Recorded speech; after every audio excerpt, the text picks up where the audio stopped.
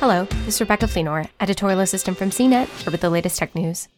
In a historic ruling that could serve as a lodestar for climate activists in the years to come, a Dutch court has ordered oil and gas behemoth Royal Dutch Shell to make deeper cuts to its carbon dioxide emissions this decade. The global energy company had previously committed to cut its contribution of the climate-altering gas by 20% in the same timeframe. But Judge Larissa Alwyn ruled Wednesday from The Hague that Shell must instead reduce its carbon emissions by 45% from 2019 levels over the remainder of this decade. The more ambitious target ordered by the court is meant to bring Shell in line with the reduction goals outlined in the Paris Agreement of the Intergovernmental Panel on Climate Change. The ruling is thought to be the first such landmark victory for activists in which a court has sided with environmental groups asking the legal system to force a major corporation to adopt more aggressive decarbonization targets. This verdict is a clear signal to the fossil fuel industry.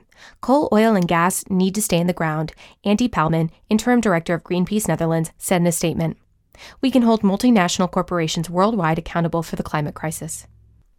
The case was brought by a handful of groups, including Greenpeace and Friends of the Earth Netherlands, along with 17,379 individual co-plaintiffs. This is a landmark victory for climate justice. Our hope is that this verdict will trigger a wave of climate litigation against big polluters to force them to stop extracting and burning fossil fuels, said Sarah Shaw from Friends of the Earth International. This result is a win for communities in the global south who face devastating climate impacts now. Similar cases are in process in Europe. A case brought in Germany against another energy giant, RWE, has been moving forward for years before being stalled by the coronavirus pandemic.